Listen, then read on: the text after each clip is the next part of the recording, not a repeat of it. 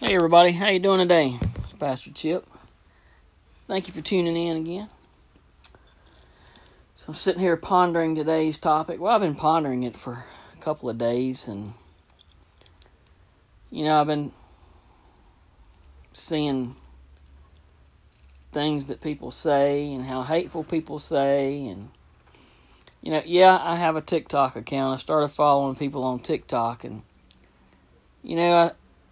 I see people that have issues, they're handicapped, that are deformed. One lady missing part of her hand from a car wreck, birthmarks.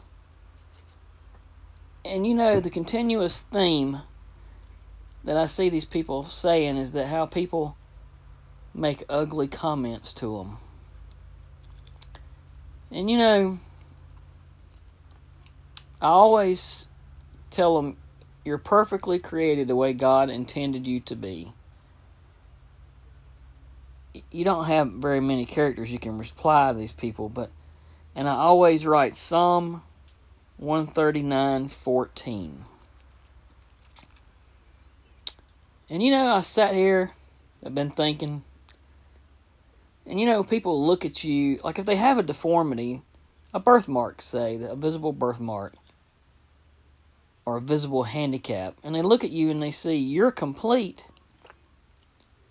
and they may look at me and see I'm complete as it would appear to them, but you don't know what people have and what they struggle with and how the world has treated them. So I'm going to tell you a little bit about me. A lot of people don't know it, but I'm short. I've been short my whole life. I used to be shorter, but then I stopped growing about, I think, the 7th grade. And when I was growing up, I was always the littlest one in everything. When I graduated high school, I only weighed 98 pounds. And I remember when I started high school, the 9th grade, I saw all those big guys that were seniors, and I thought, man, when I get to be a senior, I'm going to be that big. Well, surprise. Like I said, I weighed 98 pounds when I graduated high school. When I was starting school in the 1st grade, my mom and dad took me out to the end of the driveway, and I stood there with my little lunch box and my backpack, and my dad was filming the bus coming with the 8mm movie camera, and the bus came and waved the horn and just waved and blew the horn and just kept on going. And I remember my dad jumping and running like the wind, grabbed me and threw me in the Volkswagen Beetle. We had a 59 Beetle. And he chased that bus down the road, and he called her, and he said, "Why did you drive by my son?" And she said, "Well, he's just so little and so cute. I didn't think he was old enough to go to school." And my dad says, "Why the heck you think he was standing out there?" But that was the beginning of my life of issues. And all through high school, like I say, I was always the shortest one there. I was always the last man picked. 98 pounds when I graduated. I had to weigh 100 pounds to join the Army, and I ate so many bananas, and I ate so much junk to put on weight, and when I passed that weight, that guy said, "You passed?" I took off running to the bathroom. But I made it, and I was so proud to join the Army. And when I went to Fort Benning, they abused you back then. They abused you. I was the shortest one, probably in the whole base. And they made me do everything first. But I remember one time I got tired of it. I got tired of being abused and picked on by everybody. And back then we had telephones. You go get in line and wait to call home. And I got in line and I waited and I waited and I waited. And I finally got my turn at the phone, and I called my mom. I said, I don't care who you have to call. A congressman, a senator, the president. You call somebody and you get me out of here, because I'm not putting up with this. I quit. And I turned around, hung up, turned around, started walking. I looked at all those guys standing there, and I said, you know what, God? I'm not going to start my life off being a quitter. And I got back in that line, and I waited, and I waited, and I waited. And I called my mom, and I says, don't make that call. They're going to get me out of the Army. They're going to have to throw me out, because I'm not quitting. And 30-something years later, I finally retired. But you know, they made me do everything twice. Because I was the littlest one there, I had to do it first to show the big guys you couldn't be a sissy if the littlest man in the Army could do it. If we were marching somewhere, my platoon sergeant would pull me out of the platoon and make me stand back to back with the other shortest man in whatever platoon we were marching by, and he'd make a bet with them that he had the shortest man in the Army, and he'd bet him a case of beer. I don't know how much beer I won that drill sergeant, but we never got any.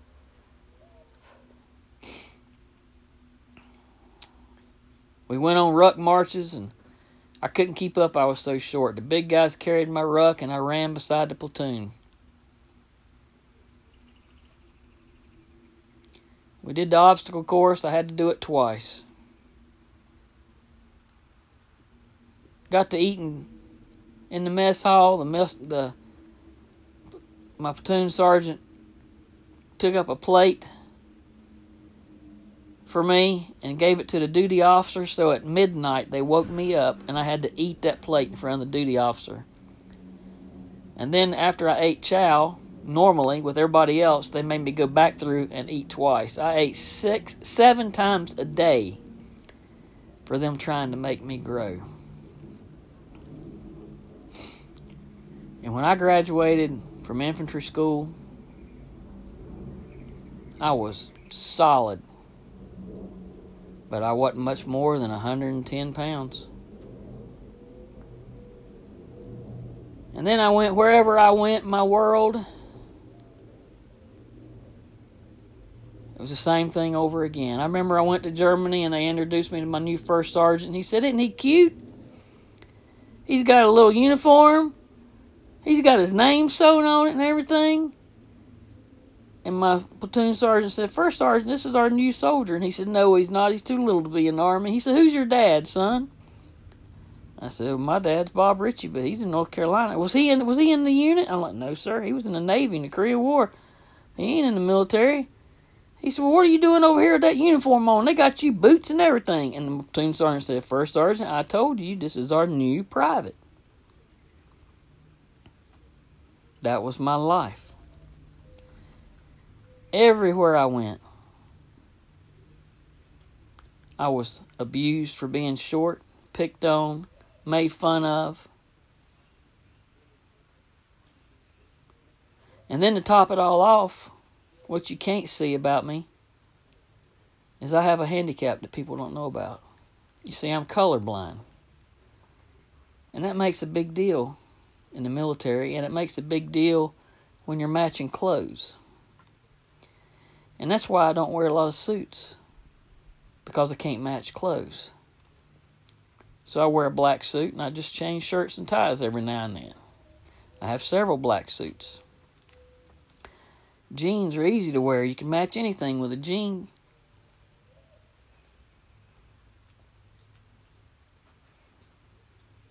For years, I wanted to be a police officer. I couldn't be a policeman because you had to be 5'6" to be a policeman if you were a man, and 5'1" if you were a woman. Well, I was 5'1", but I wasn't a woman.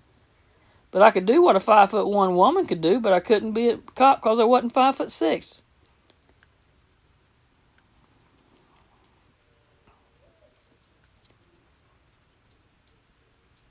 You know, people, not everybody's Charles Atlas, Bruce Lee, Arnold Schwarzenegger, Chuck Norris, whoever. You pick who you like, care about, whatever. Not everybody is them. They are uniquely and individually made. But guess what? So are you. As a matter of fact, that verse that I read, that I put on people's TikTok when I tell them that you are the way God made you, I'm going to read you the whole section that I've got for this podcast. It says, verse 13, "For you formed my inward parts. You covered me in my mother's womb. I will praise you, for I am fearfully and wonderfully made. Marvelous are your works, and that my soul knows very well.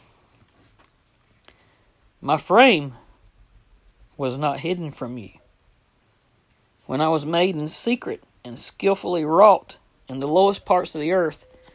Your eyes saw my substance, being yet unformed.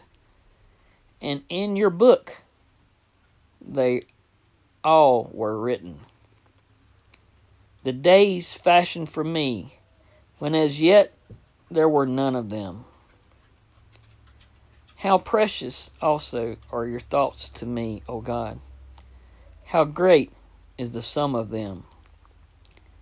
If I should count them, they would be more in number than the sand." And here's the most beautiful part of all these verses. It's the last part of verse 18. "When I awake, I am still with you."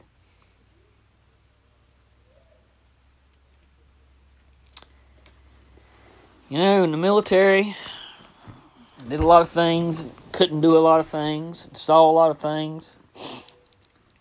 People dismiss me because of my size. They don't think little guys know anything. They put me in the driver's seat of the tank, and we were doing an exercise. It was war games, and we pulled out to the edge of this big valley in Germany. And platoon sergeant says, "Richie, head out across, whatever." And I said, "What about those tanks over there? Are those our tanks?" He goes, "What tanks?" I said, "All those tanks over there on that ridge line, camouflaged." He said, "There ain't no tanks over there." I said, "Well, hold on." And I climbed up to the commander's hatch. And I took the gun and I pointed at each of the tanks for him so that he could see them. And when he saw them, he said, "How can you see those?" I don't know, something to do with my color vision. But the camouflage didn't have any effect on me. And I could see the difference in the camouflage versus the surrounding terrain. Had he not listened to me, we would have driven out and everybody would have gotten killed in this exercise. But what did he do? He said, like every good leader that recognizes something, he says, "Richie's always on my tank, and he's going to spot targets for us because he can see them and we can't." And so I found something that I was good at. It could be an advantage to people in the military. And I learned that quick wit can get you out of things versus brawn, along with a little bit of speed if you have to run from a big guy. But people, the main important thing I want everybody to understand, it doesn't matter how you are. It doesn't matter if you're 98 pounds or 298 pounds. It doesn't matter if you're 5'1" or 7'1". When you get up in the morning, you put shoes on, you put pants on, you put your clothes on. When you go out into the world, you take yourself into the world. And when you come home at night, it's you that comes home at night and takes those clothes off and props your feet up. And what does that mean? That means you live for you. You're responsible for you. You answer only to God. You don't have to answer to what other people say.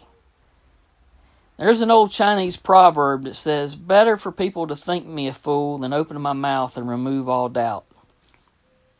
Well, you see, there's a lot of people out there that are fools. They open their mouth and they confirm it when they start talking. There's a lot of people that just don't know when to shut up or how good they have it.